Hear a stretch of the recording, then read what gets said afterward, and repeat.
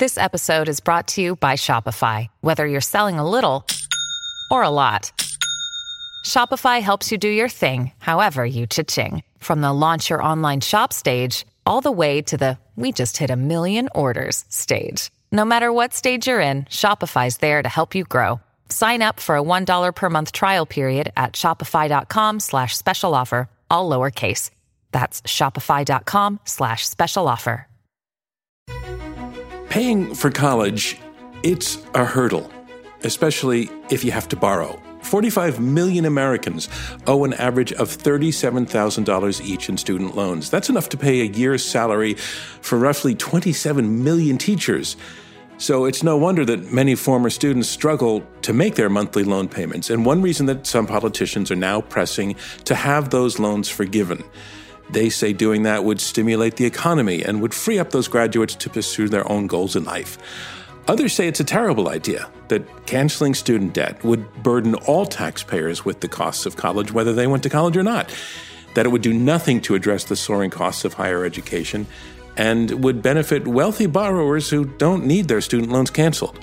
So here's the debate. Should America forgive student debt? Arguing for the yes answer to that question is Ashley Harrington, a federal advocacy director and senior counsel at the Center for Responsible Lending.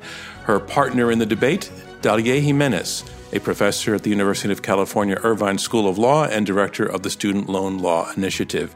Opposing them, arguing that student debt should not be forgiven en masse, Beth Akers, a resident scholar at the American Enterprise Institute and former economist with the Council of Economic Advisors under President George W. Bush. Akers is also co-author of Game of Loans and author of the forthcoming book, Making College Pay, An Economist Explains How to Make a Smart Bet on Higher Education. And her partner in the debate is Nick Gillespie. Nick is editor-at-large at Reason, a libertarian magazine, and co-author of The Declaration of Independence, How Libertarian Politics Can Fix What's Wrong with America.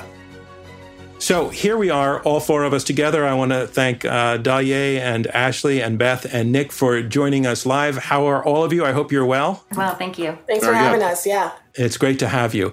And let's just get started with round one.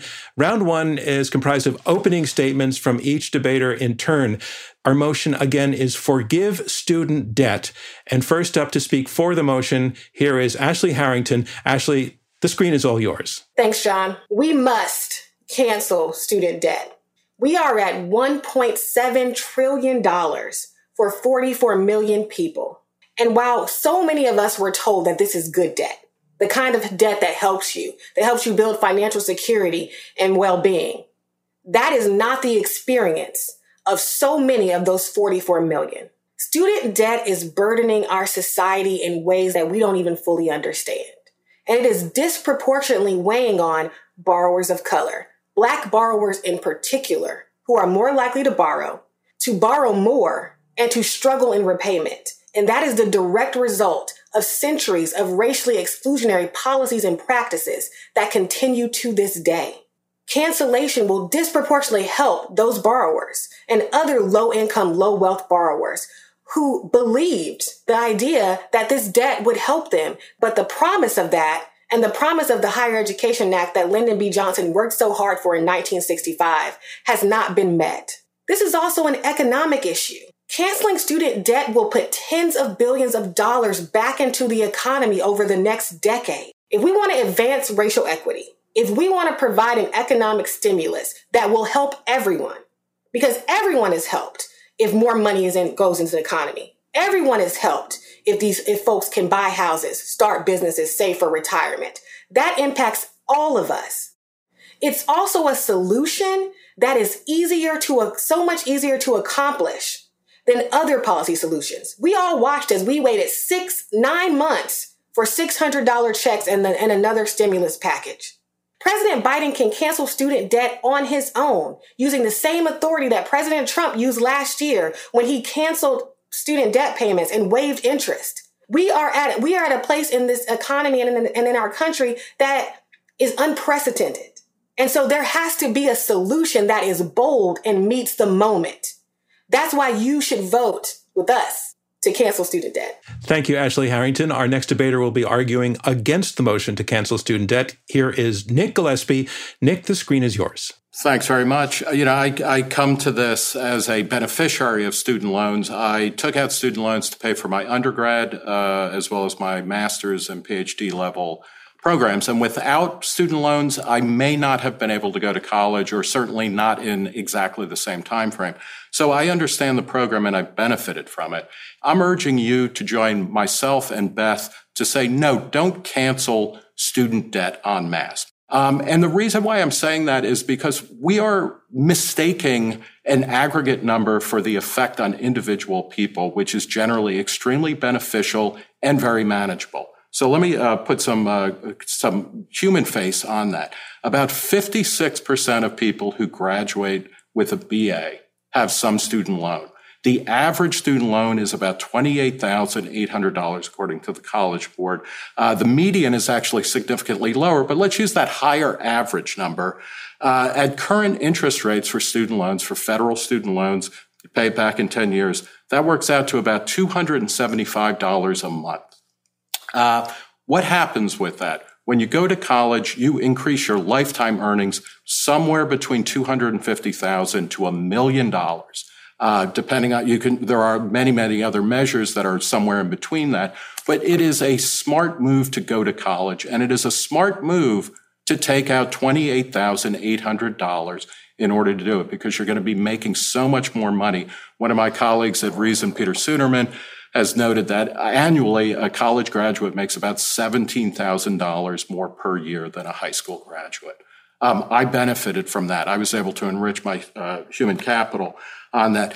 You'll hear from people like Bernie Sanders that he's met people who have $300,000 in student debt. Half of all the dollars in student debt is for graduate school, and much of that is for things like law school and medical school. We don't have to forgive people's debt if they're going to law school or medical school, right? Or graduate school, more generally speaking, I would say. And we don't have to forgive everybody's debt because some people are struggling to repay their debt. I like the idea of helping poor people. I grew up lower middle class. I benefited from some financial aid. It helped me get to a place where now I'm paying far more in taxes than I would be otherwise. At my current state, I do not need relief from student debt, from either that of, my kids or whatnot. And it would be insane in a moment when we have a unprecedented national debt to say people who are making $100,000 a year, $200,000 a year, $1 million a year, hey, you don't have to pay your student debt, which is the type of proposal that's in front of us. If there are targeted people who we can help give them more money so that they can get the opportunity to participate more fully in society, that means lower income people, that's a different issue than saying, you know what, let's forgive millionaires and their kids their student debt. Rather focus on the benefits of going to college, taking out debt to get through it, and then figuring out how to live the life that you want to as fully as possible. So don't forgive student debt for everyone. If anything, what we need to do is to make college more affordable in ways that getting rid of student debt won't even address. So please, don't cancel student debt. Thank you, Nick Gillespie. Next up on screen, she'll be making an opening statement in support of the resolution Forgive Student Debt. Here is Dalia Jimenez. Dalia, the screen is yours. Hi, thanks everyone. I'm going to agree with Nick on the proposition that student debt helps many. It helped me as well as an immigrant, but it really doesn't help everyone. And it particularly disproportionately does not help Black and brown students. Black families earn just 80% of what white families with the same level of education do. And Black women earn just 63 cents on the dollar that is paid to white men with the same degree. So they have to obtain the same or even more credentials than white people do to earn less than they do. And they begin, because of centuries of racial exclusion, they begin behind. The idea that they have to take this bet that is quite risky, particularly for Black and brown people, has been a mistake. It has been a policy mistake. It is failed policy. We need to stop. We need to forgive student debt, and we need to stop using student debt as the only way that poor people can get ahead in this country. We need to stop doing that. So it's a separate debate. But right now we have 44 million people who have student debt. And yes, some of them have hundreds of thousands of dollars and they will be fine. I was one of those lucky. Hundreds of thousands of dollars, I am fine. I do not need you to forgive my student debt. I already paid my student debt. I don't want anyone to have to go through that if they are struggling. I don't want anyone to have to go to default if they are struggling. And we can right now, as Ashley said, President Biden can do this by directing the Secretary of Education to forgive the debt of as many students as he would like. The education is a public good. We want people with education. We want, they have better health. They're less likely to be involved in criminal issues. They pay more in taxes. They're more engaged in political and civic life. We need an educated public. But deciding to support higher education by forcing students who couldn't afford it to take out loans, we made a mistake. And as tuitions have soared and we told young people they need to go get a degree or multiple degrees to succeed, that's what they've done. And yet here we are, 1.7 trillion and continuing to rise with no end in sight. And now we are in the middle of another crisis where Black and brown people are affected disproportionately. And we have, right now we're sort of at a stopgap. People are kind of, many of them are holding on to see what happens. This is the time to do it. We have other programs, income-driven repayment, et cetera, which are essentially on paper, a kind of cancellation. But really, it's a cancellation only for people who can jump through a million hoops, who do the right paperwork every year, and only if they do this for decades, literally. And it is just wrong to tell these people that they need to hold on for this long in order to forgive their student debt, which they are struggling with paying, and it would affect the economy positively immediately. It would actually put a number of people, Black and brown people in particular, into positive wealth territory, where right now they're in negative wealth. We are also spending way too much money to service this debt. Okay, the Department of Education doesn't actually release many numbers, but as far as we can tell, they are, in bankruptcy, for example, they spend thousands of dollars so that a person who owes a couple of thousand, $5,000, $10,000, does not get that forgiven in bankruptcy because it is difficult to do it. And the Department of Education often opposes those cases, and they spend thousands of dollars to do it. They're squeezing blood from a stone. It is not going to work. We should just forgive student debt. You've been listening to Intelligence Squared US. I'm John Donvan. This is a reminder to all of you that Intelligence Squared US is a nonpartisan, nonprofit organization. Our mission is to restore critical thinking and facts and reason and civility to American public discourse. We would love your support. Please visit www.intelligencesquaredus.org to learn more. More debate when we return. We are actuaries. In a world filled with unpredictability, we use our math skills to navigate uncertainty. Actuaries make a difference in people's lives across industries and the world. Actuaries have the freedom to work anywhere, and according to U.S. News & World Report, we're the 25th top-paying career. Make an impact as a fact seeker and a truth teller. Use your math skills for good as an actuary. The world needs you. Welcome back to Intelligence Squared US. Let's get back to our debate. Our final opening statement is against the resolution to forgive student debt. Beth Akers, the screen is yours. Thank you. Forgiving student debt. It's the policy sledgehammer that we have now on the table as a solution to all that ails higher education. The problem is that what we need is a much more nuanced solution. And there are two primary reasons for that I want to argue right now. First, people with student debt are not this homogenous group of economically downtrodden individuals that is often characterized in the media. What we know is that children from higher income families actually take on more student debt than children from more disadvantaged families. That's because they go to school longer, they go to more expensive schools, and they often go on to graduate school. The other fact is that more than half of the outstanding student loan balance in the economy today is held by people who are in the top 40% of the income distribution.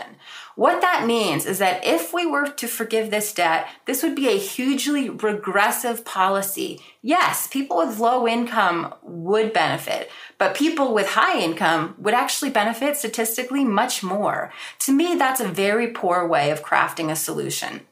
And the last thing is that we see that people who are defaulting and actually really struggling on these loans are not those 6-digit borrowers that you often read about in the newspaper. What we see is that the ones who are hurting are people with small balances. Statistically, the people with less than $5,000 in student debt are the most likely to default on their student loans. That's because they don't have the benefit of a degree to go out into the labor market and have the extra earnings to make that repayment affordable. Here's the other thing I'm worried about. If we do this, things are about to get way worse. So we've had my fellow debaters referencing tuition inflation as a problem, over borrowing, people using the loan system to finance their entire education. These are concerning things today. What happens if we wipe away all of the student debt today to the student who's going to college tomorrow? If we have mass cancellation today, very likely in the next few years, we're going to have tremendous pressure building up on politicians who will just go ahead and do that again. The next effect of that is that we've got colleges with students coming to them saying, I've got all this cash to spend through the federal lending program, and the colleges are going to increase their prices. So the problem of out-of-control tuition inflation that we're already seeing today will only be exacerbated by the problem that people are able to borrow with the expectation that they're not going to have to pay it back. So we're compounding the problems that we all see as core problems today. And that's why I think that we need to vote no student loan cancellation. We need a much more nuanced solution. Thank you very much, Beth Akers. And that concludes round one of our Intelligence Squared debate, where our resolution is forgive student debt. And what I think I heard in the opening round was definitely some areas of agreement. I think everybody on the panel agrees that college has become ridiculously expensive. I think everybody agrees that college, at least in theory, is a ticket to a better life, to more opportunity, potentially to higher incomes, depending on their status and situation. So there's some agreement there, but there's clearly disagreement on the past and the present effects of the loan programs that have been in effect since the mid-1960s. And I want to take to you, Ashley, the question, your opponents are, what I hear them opposing is a kind of present-day mass forgiveness of debt, which is to some degree on the table as a result of recent political campaigns in the Democratic Party. And your opponents are saying across the board doesn't make sense. We should be targeting individuals if we're going to forgive because not everybody needs it. Then I heard your argument really focused around people of color being those who are the ones who are challenged. So my question to you is there some actually room for agreement in the sense that you're not actually arguing either for across the board, because your focus seemed to be on people who were more challenged by being economically marginalized? So what about that? Across the board is the way to go. And that's for a number of reasons. I tend to be optimistic and think that we live in a country where we can implement and have more than one policy solution at a time. We can absolutely cancel student debt and make lives better for millions of people and help the economy and do something about the rising cost of college and the affordability crisis. Because what's driving up tuition will not be canceling student debt. It's going to be the budget holes in the state government budgets, like after the last Great Recession, and all of that, and some of that cost being passed on to students and families. It's the lack of accountability for for-profit colleges in the system that raise tuition for poor quality products and are responsible for most of the defaults and non-completions. So there are other ways to deal with the rising cost of college as being passed on to students and families, doubling the Pell Grant, that we can do, and we can do these things simultaneously. Also, let's remember, income and wealth are not synonymous. And it is a very different experience at the same income level when you have generational wealth and you don't. And most people of color in this country don't. Black families have 1/10 of the wealth of white families. Latino families have 1/8 of the wealth of white families. So this is very different. I think we have to remember to put this in context. And so across the board is best, because whenever a barrier is placed, whenever we make someone prove they are deserving of something, I want to be very clear. The only people that we make prove they are deserving of something in this country are poor people when we want to give out benefits. We make people prove they deserve to have benefits, but we don't do that any other time. So when you put up barriers, you automatically are putting up barriers that are going to leave out the marginalized, the vulnerable, right? That's the same thing that we see. Dahlia was talking about the problem with the income-based forgiveness. Only 32 people have gotten IBR forgiveness. Very few people have gotten public service loan forgiveness. So, Nick Gillespie, what I think I hear Ashley saying is across the board is sort of the way to get it done, because I think what I heard Ashley arguing is that it removes the barrier for people to have to prove that they need it if the program can be just... And John, I just want to say, we're advocating $50,000 of cancellation per borrower. Okay, which is going to take care of most undergraduate. Only 2% of undergrads have more than 50% in student loans. But again, as Beth was talking about, people, that includes a huge number of rich people. And by rich people, let's say people are making 50% more than the median household income, $90,000 or $100,000.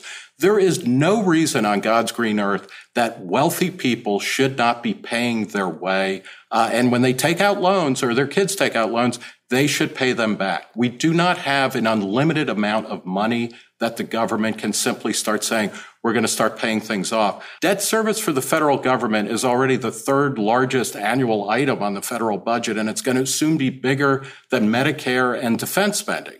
We should live in a society where people with means pay their way, and then we help people who need help in order to participate fully in society. I mean, I want to jump in there on this idea that, the rich people are taking advantage of student debt. And maybe they are, but the point is that they're rich, and so they have wealth to fall back on if they're in default. The rest of people do not. If we forgive $50,000, 93% of the lowest income Black households with student debt would experience total debt relief. And 75% of all borrowers would not owe any money. Would people who have wealth and or high incomes also get some of that debt forgiven if you do it as an across the board? Yes.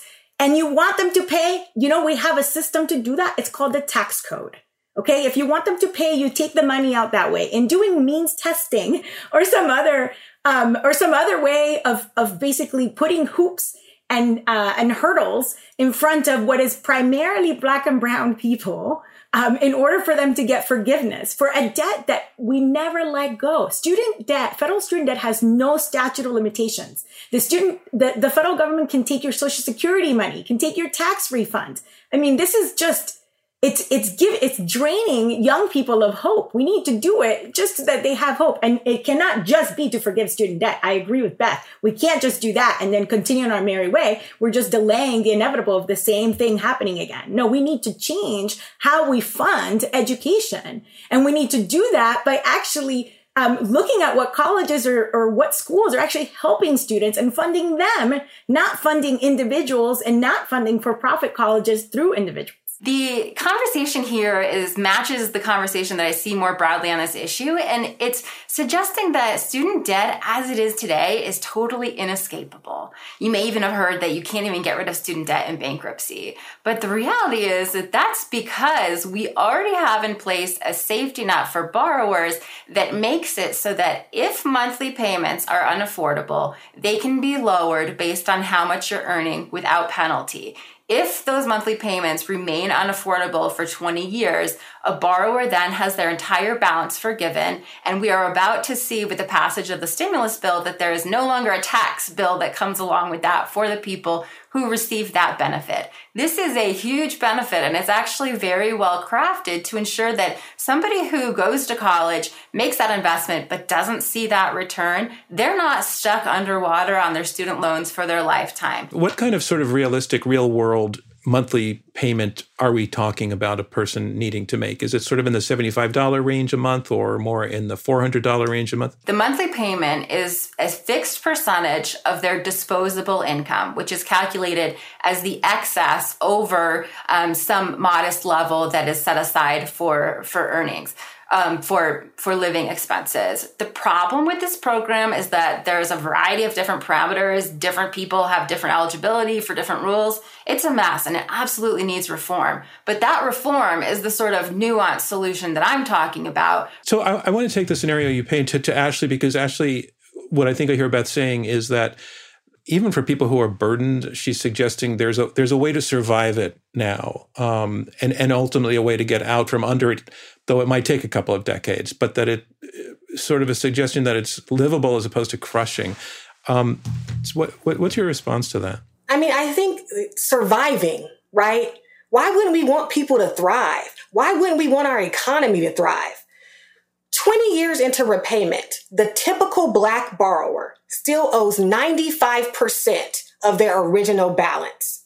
All right, Beth, I want to take a question to you. Your opponents, again, I think in Ashley's opening comment, she's sort of alluding to the idea of an individual's education not just being about that individual, but it's actually a public good, that individual, number one, if by being educated, number one, can be a taxpayer, contribute to the economy, just contribute socially. And also that being relieved of the tax burden frees that money up to become a stimulus in itself in the economy. Now, Ashley didn't say it would pay for itself fully, but she said that it's a positive benefit to the economy to have people have more money in their pocket to be able to spend more. I just want to ask you to address that part of her argument. Sure. So this is a common belief that student debt would actually be a really effective stimulus, which is particularly important right now. We're in a depressed economy. The problem, again, is actually what I mentioned before about the regressivity of the policy. When economists craft stimulus programs, they cut checks and send them to people who have the lowest income in the economy. Because the way that stimulus works is that you need people to go out and spend that money and for it to actually have a stimulating effect on the economy. When you give money to more wealthy people, it has a lower multiplier. They go less into the community and spend, and it creates fewer jobs and fewer sales and things like that. And so student loan cancellation has that same problem. Since a lot of it goes to very well-off people, it's really inefficient because they aren't the ones who are going to go out and stimulate the economy. The other problem is that, let's say we were to forgive the whole thing. That's $1.7 trillion. Student loans are totally different from that number, from what people see on a month-to-month basis. So we may be alleviating a $200 a month payment for somebody with a decent amount of debt. It's costing us, again, that $1.7 trillion, but we're only getting a small fraction of that stimulus today because of the way that people have in their cash flows only have to manage a monthly payment on their student loan. So is it a stimulus? Yeah. Does it address racial wealth inequality? Yes. Does it do these things very, very, very inefficiently? Yes. And so the problem is if those are the problems we're trying to solve, there are more direct solutions to those problems than student loan cancellation. Ashley, I'd like to let you respond to that. Well, I think we've got to be very careful to say from our perch and our position in our lives that a $200 monthly payment is not hard. I think we've got to be, that actually is hard for a lot of people who are struggling. So I think we've got to be very clear about that people have different levels of what is considered a struggle. And there's a lot of people who are absolutely struggling to make their payments. There's been numerous studies done that show the economic benefits of cancellation and how that will be put back into the economy over the years.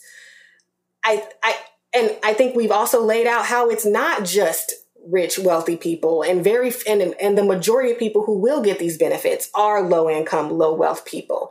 Student debt, the balances themselves, having student debt add to the cost of credit over the course of someone's life. It prevents them from saving. It affects their ability to get a home. They can't save for a down payment. It also means that money is determining their debt to income ratio when they want to qualify for a mortgage. And we just saw news that housing prices are skyrocketing. So if people have a bunch of student debt and the houses cost more and they can't get a loan to get it because they can't qualify and they couldn't even save for a down payment, again, we all are impacted by a housing market that doesn't work, as we saw in 2008. I don't think the housing market is a central piece of our economy. And if people can't participate in that fully, we are all impacted. So Nick, I noted in your opening argument that you painted a different picture of what it means, at least it did for you, in what it meant to take on debt, and then how that leveraged you into more opportunity in your life. And Ashley is painting a picture of somebody being really, really constrained, really confined by that debt to be able to have opportunity in life. So, and I think there's something very compelling to the way Ashley is describing it. So, does it come down to the fact that this is really, really individual, or is there a general statement to be made? 56% of people who graduate from college have student loans. So it's a slim majority, right? The average payment is about $300 a month. For somebody who's poor, that's really bad. But it's also true, if you go to college, you get most of the benefits of a college education, which includes $1 million or more, on average in lifetime earnings, $17,000 more in annual income over time. You are likely to be unemployed at half of whatever the unemployment rate is. You get a huge amount of benefits, and it should be a very basic moral principle, I think, in society, that a person who gets most of the benefits of something pays most of the cost of that. And that's what student loans allow people to do. They allow many people to have access to higher education in a way that makes it easier for them. It's also true if you look over the past decade, we're talking about student loan. The actual amount of student loan going out has been declining for a decade. Places like community college, 2-year colleges, everywhere in the country, you can qualify basically for free to go to the first 2 years of college for free.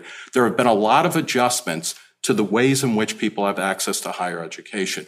It is not a system that is great, and I'll in my closing remarks, I'll talk a little bit about that. When we talk about rising costs, we're not talking about rising costs everywhere. We're talking about rising costs at elite institutions. That's not going to be addressed by getting rid of college, getting rid of college debt. But the fact of the matter is, it makes sense to go to college, and it makes sense to take out reasonable amounts of money to do that. There are colleges at every cost point possible, and it's far more important that you go to college rather than which college you go to. All right, Dahlia. So I think we're saying we're talking about different people. Nick is talking about the average person. He's really talking about the average white person. 40% of all borrowers, including 54% of Black students, do not finish college. They do not get that $1 million in lifetime earnings.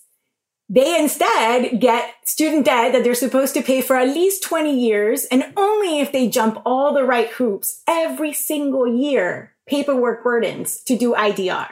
We can't do that. And so Nick says, we can't spend money forever. I agree, we can't spend money forever on everything. But now when it's time, there's all these people suffering, we say, oh no, I'm sorry. We already spent too much money.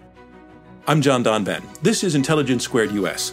We'll hear more from our debaters right after this.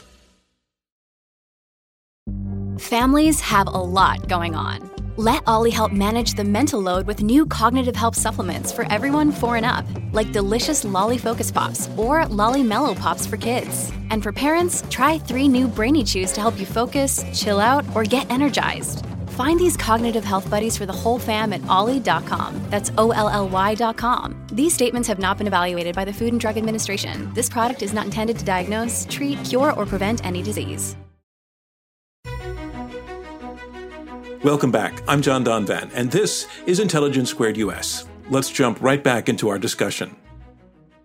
I want to jump in with a question that is related to where we are in the conversation, but was inspired mostly by Ashley's opening, and also supplemented by what Dahlia had to say. And that is that the two of you have made the case that attacking this issue, including a broad-based solution, has the important benefit of addressing social injustice, of righting a social injustice. That, in fact, that the segment of the population that is more likely to struggle is more likely to be Black than white, for example. And there was a paper that you wrote, Dahlia, which I actually recommend, you published last year, goes into, sort of lays out a very, very detailed analysis of the situation. But there were some statistics you use. You repeatedly point out this disparity. So you're talking about students who borrow federal loans but don't complete their education. and then default. So you said that happens to 38% of white students who borrow federal loans but did not complete their education's default. 65% of similarly situated Black students have the same situation. So it's roughly only 2/3 of white students are in that situation compared to Black students. And my question is, and I know this is very hypothetical, but if there were not this disparity, if it were more evenly spread, would you still be arguing for wiping out student debt? If there were not the social justice element, which seems to be really, really central to your argument, and I know that that's maybe a meaningless if, but I'm just trying to sort of get at the principle of whether it's primarily for you because of the social injustice, or is it more broadly just about education, the value of public education as a public good, et cetera? It's hard to answer that question because it's both. And we don't even know how, if we even tried, we could get to a truly post-racial society. I mean, are we talking reparations? How do we get there? So it's really hard to just wipe that away, pretend it doesn't exist, because it does. And the Black person who doesn't graduate continues to be a Black person, go into the labor market that way and, get lower earnings as a result. I think, it's just not possible. I guess I'm asking because your opponents keep arguing, well-off white people don't need this. So I would, if I may, I'm the libertarian, which means I'm also a closet Marxist. Well-off people. I insist on a class-based argument, at least for well-off people don't need this. Well-off does not just include income. Okay, it can't just be that you're making. You can't. Income and wealth are not the same thing. You mentioned the elite schools, Nick, right? So Harvard, the quote unquote quintessential elite school, only 3% of folks at Harvard borrow. 3%. So this is not who we're talking about. We are talking about the vast majority of people who that we have to have a very realistic conversation about what student debt looks like and what student borrowers look like. And it is just not the case that there are all these elite school graduates, these rich, wealthy people who have student debt. They don't because their parents helped them, right? They had intergenerational wealth. So I just think you can't make these. Wait! I can tell you myself. I started in the hole. I had a negative value when I went to college. I put money away for my college, for my kids' college. They did not take out any loans. So, I understand very clearly the difference between income and wealth, and I also understand at a certain point when you are making a certain amount of income, you get to be called wealthy, whether or not you come from the Rockefellers or something like that. And again, if this argument, why should college cost anything to any student? The way that you're talking about things is as if, student debt, nobody should pay debt to go to college or so. What is the pricing mechanism here? Where is the stopping point for just saying the government should provide everything that everybody wants in every circumstance? Ashley, I want to step in because we have a little bit of time left, and the last run has really been you and Nick, and Dahlia and Beth have not really had a chance. So I want to give them a chance to enter the conversation at whatever level they would like to at this point. And since Nick had the last few minutes, Dahlia, I want to go to your side and let you jump into the conversation.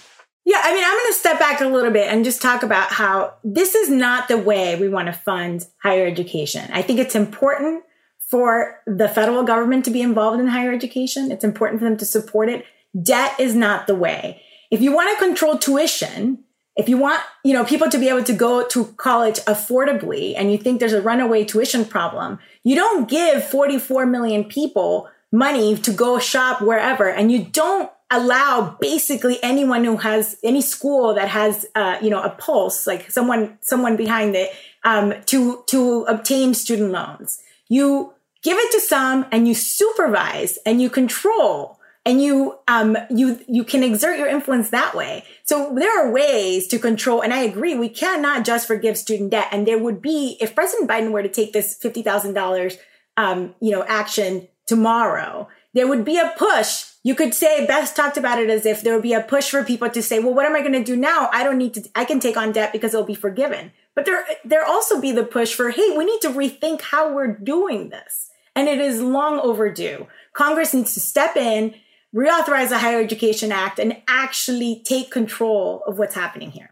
And Beth, I think I'm going to give you the final word in this round. Sure. I want to address the discussion about the social justice issue related to student debt cancellation. I'm absolutely sympathetic to the concerns that our opponents have today regarding wealth disparities and disparities in opportunity across different racial groups. The problem I have is that this is the wrong mechanism for fixing that problem. What we see is a symptom of that problem showing up in the student loan space and the outcomes that people are facing with education outcomes and with their borrowing outcomes. But we need to address that problem more directly, perhaps with reparations or through grant aid on the front end of education. I'm not opposed to either of those things, but I'm absolutely opposed to trying to do that through this because I just think it's the wrong way to get it done. Okay, I think I see the beginning of perhaps some common ground emerging, but we're not going to be able to get into that because that concludes round 2 of this Intelligence Squared U.S. debate, where our resolution is forgive student debt. Now we move on to round 3, and round 3 will be brief closing statements from each debater in turn. Those statements will be 2 minutes each. So let's move on to closing statements. First, making her final argument for the motion, forgive student debt. Here is Ashley Harrington. $1.7 trillion, 44 million people is unsustainable. It doesn't work. It hasn't worked. And tinkering at the margins is no longer an acceptable response when we are in a recession and in a pandemic. And this is a time that none of us were prepared for or ever that saw coming. It is no longer okay to just do the bare minimum and expect people to get along. They are not getting along. And our economy is impacted by it. It's not just the 44 million. It's their families, it's their communities, it's our entire society. And we can't get away from that. Yes, this is not the end-all be-all solution to society's ills or even to higher education ills. But it has to be part of the solution. It is the first step that enables us to do better, to create a more equitable system where everyone doesn't have to take out 30 grand in debt to get through it, and where Black and brown people don't have to stay in repayment for 20 plus years, where interest doesn't continue to grow, where people actually get to reap the benefits of their hard work. And we also get to reap the benefits because it is a public good. We can do so much. This is the time for bold action. If we can do a $1.7 trillion tax cut, if we can put hundreds of billions of dollars into small business in a way that has never been done before, we can absolutely do something about the student debt crisis that is plaguing 44 million people. And we can fix it so that we don't end up here again. There are many ways, and many of us are agreed on how to do that. But the first step is canceling student debt, and $50,000 per borrower will have a tremendous impact that will be felt across the board. Thank you, Ashley Harrington. Our next statement, closing statement, comes from Nick Gillespie. He will be arguing against the resolution. Yeah, I am against ubiquitous or, student loan debt forgiveness, because I think it mistakes first the reality, the social reality. Again, 56% of people, of students graduate college with student debt. The typical payment is about $300 a year, or $300 a month. And if I said to you, I'm going to help you boost your earnings by $250,000, $500,000, $1 million over the course of your year, and you're going to have to take out some debt, that's actually a smart move. And again, not everybody does that. And the median student debt is much lower than $30,000 or $300 a month. We need to have a system that allows people to participate fully in higher education. One sign that we're doing well on that is that consistently the number of people who graduate high school who directly enroll in some form of higher education is high. It's around 70%, and it's been creeping up over the past several decades. That's a good sign. We can make college cheaper and more affordable by giving grants to low-income people and people who need help. We can also increase the amount of supply of higher education, which never gets talked about, but that's the proven way to reduce prices when there's rising demand. But to say simply, we're going to wipe out money that people have voluntarily entered, into a relationship to pay and to have is problematic. It sets up a bad precedent. It is an insult to people who have saved hard, including low-income people who have saved hard and scrimped in order to go to college. This is not the way forward. We want more educated people. We want college to be more affordable. Wiping out student debt in a way that will benefit particularly rich people as much or more in dollar amounts than poor people is just a missed opportunity and the wrong direction. So please don't vote to get rid of student debt. Thank you, Nick Gillespie. And we move forward with closing statements. Next up will be Dalia Jimenez, who is arguing for the resolution to forgive student debt. Equal access to education opportunity is a civil right. Unfortunately, we have not been doing very well in giving equal access to educational opportunity. Nick talks about the amount of money that someone can expect to earn after they get a college degree. Well, 40% of borrowers do not get a college degree. 56% of Black borrowers do not get a college degree. They do not see those lifetime earnings. They don't see, and they never see the number that he's talking about, because that number is primarily based on white people. People earning $100,000, $200,000 a year aren't necessarily wealthy. They may be, but they're not if they don't have family wealth. And that is primarily Black and brown people who do not have family wealth. I am all for grants for low-income people and changing the way that we're doing our educational funding. But that doesn't help the 44 million people who had debt right now and the 11% who are in delinquency or who were pre-COVID. In 2019, a federal student borrower defaulted every 26 seconds. That's more than 4 times the rate of mortgage foreclosures. And keep in mind, default in the context of a student loan means that you did not pay for 9 months. In theory, the income-driven repayment programs should mean that anyone who's struggling should not have to pay because they would not make enough money. And so they might even have a $0 repayment that they might have to every year recertify for 20 to 25 years. We are making people jump through all these hoops and meanwhile paying debt collectors, debt servicers to service all this debt that may never come in. In fact, we know for many of them, that debt will never actually come into their books. It is just wrong. President Biden needs to forgive student debt, and I hope that you will vote for this motion. Thank you very much, Dalia Jimenez. And finally, our last argument will be against the resolution, forgive student debt. Here is Beth Akers. We live in an economy that's largely defined by capitalism. We don't have an excess of social safety nets in this country like we see in some others. And in order for that system to be sustainable, we need to have effective mechanisms for social mobility. Higher education, college, career training, that is the core mechanism for social mobility in our economy. And it needs to be affordable. Right now, it's technically affordable because people have access to debt, but it's not completely affordable because of the risk that it puts on individuals. People need to put themselves in debt in order to make this investment and hope that it works out. We need to improve the income-driven repayment program so that we can assure people that college is not going to leave them worse off than where they started. So there's room to move forward in that dimension without just blowing everything up and going with a widespread student loan cancellation program. That's what we're against, not against targeted relief. People who are struggling absolutely deserve a bailout in this space because, like I said, higher education is just so critical to the organization of our economy in that it's the most important mechanism that people have for investing in themselves and getting to a different socioeconomic status than where they were born.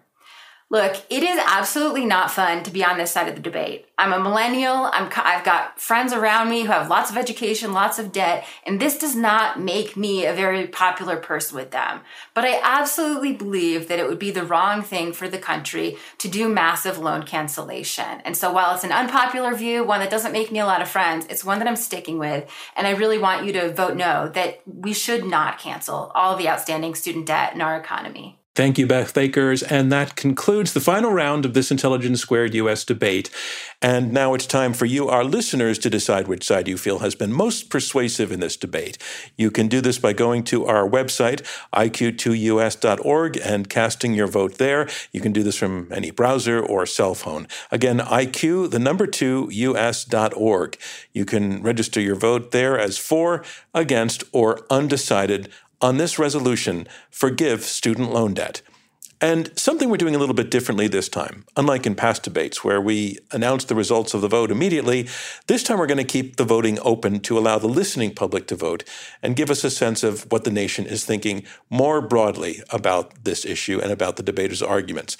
And then on April 1st, we will be announcing the winner of that overall vote on our website, iq2us.org. So that's it. The competition is over. This has really been an interesting and fascinating debate. And I want to say to Ashley and Beth and Dahlia and Nick, thank you for the way that you all did this. As you know, Nick, you've debated with us before, and it's great to have the other three of you joining us. I hope someday we can be doing this on a live stage in front of a live audience, because that energy can be terrific and the interaction even more powerful and robust than it was here today. But even with the way it was today, I just want to say I appreciate how clearly you were actually listening to each other, even as you disagreed with each other. That's something rare these days. It's a mark of what we try to do at Intelligence Squared, and to get people with opposing views to be able to talk to each other, disagree, make their case, and do so in a respectful way. It's what we do by bringing this program to millions of listeners around the world, which we do through podcasts and television and radio, and we do it all for free. It's something we care a lot about here at Intelligence Squared, which operates, I want you to know, as a nonprofit. And if anyone out there wants to learn more about what we do or watch one of the more than 200 debates we've produced so far, you can do that by going to our website. But as for this one, to all four of you, for the way you handled this, the way you heard each other out, and nevertheless stood your ground and pushed back hard, but did so in a way that shed light. I just want to say thank you. It's a rare thing, and all four of you were terrific at it. So thank you to all of you. Thanks, John. Thank you. Wonderful. I want to thank you, our audience, for tuning into this episode of Intelligence Squared. I hope that you enjoyed it just as much as we did. Intelligence Squared is a nonprofit generously funded by listeners like you and by the Rosencrantz Foundation. Clea Connor is our CEO, David Ariosto is head of editorial, Amy Kraft is chief of staff and leads production, and Shay O'Mara is our consulting producer. Jen Zelmer is our senior researcher. Damon Whittemore is our radio producer. Robert Rosencrantz is our chairman. And I'm your host, John Donvan.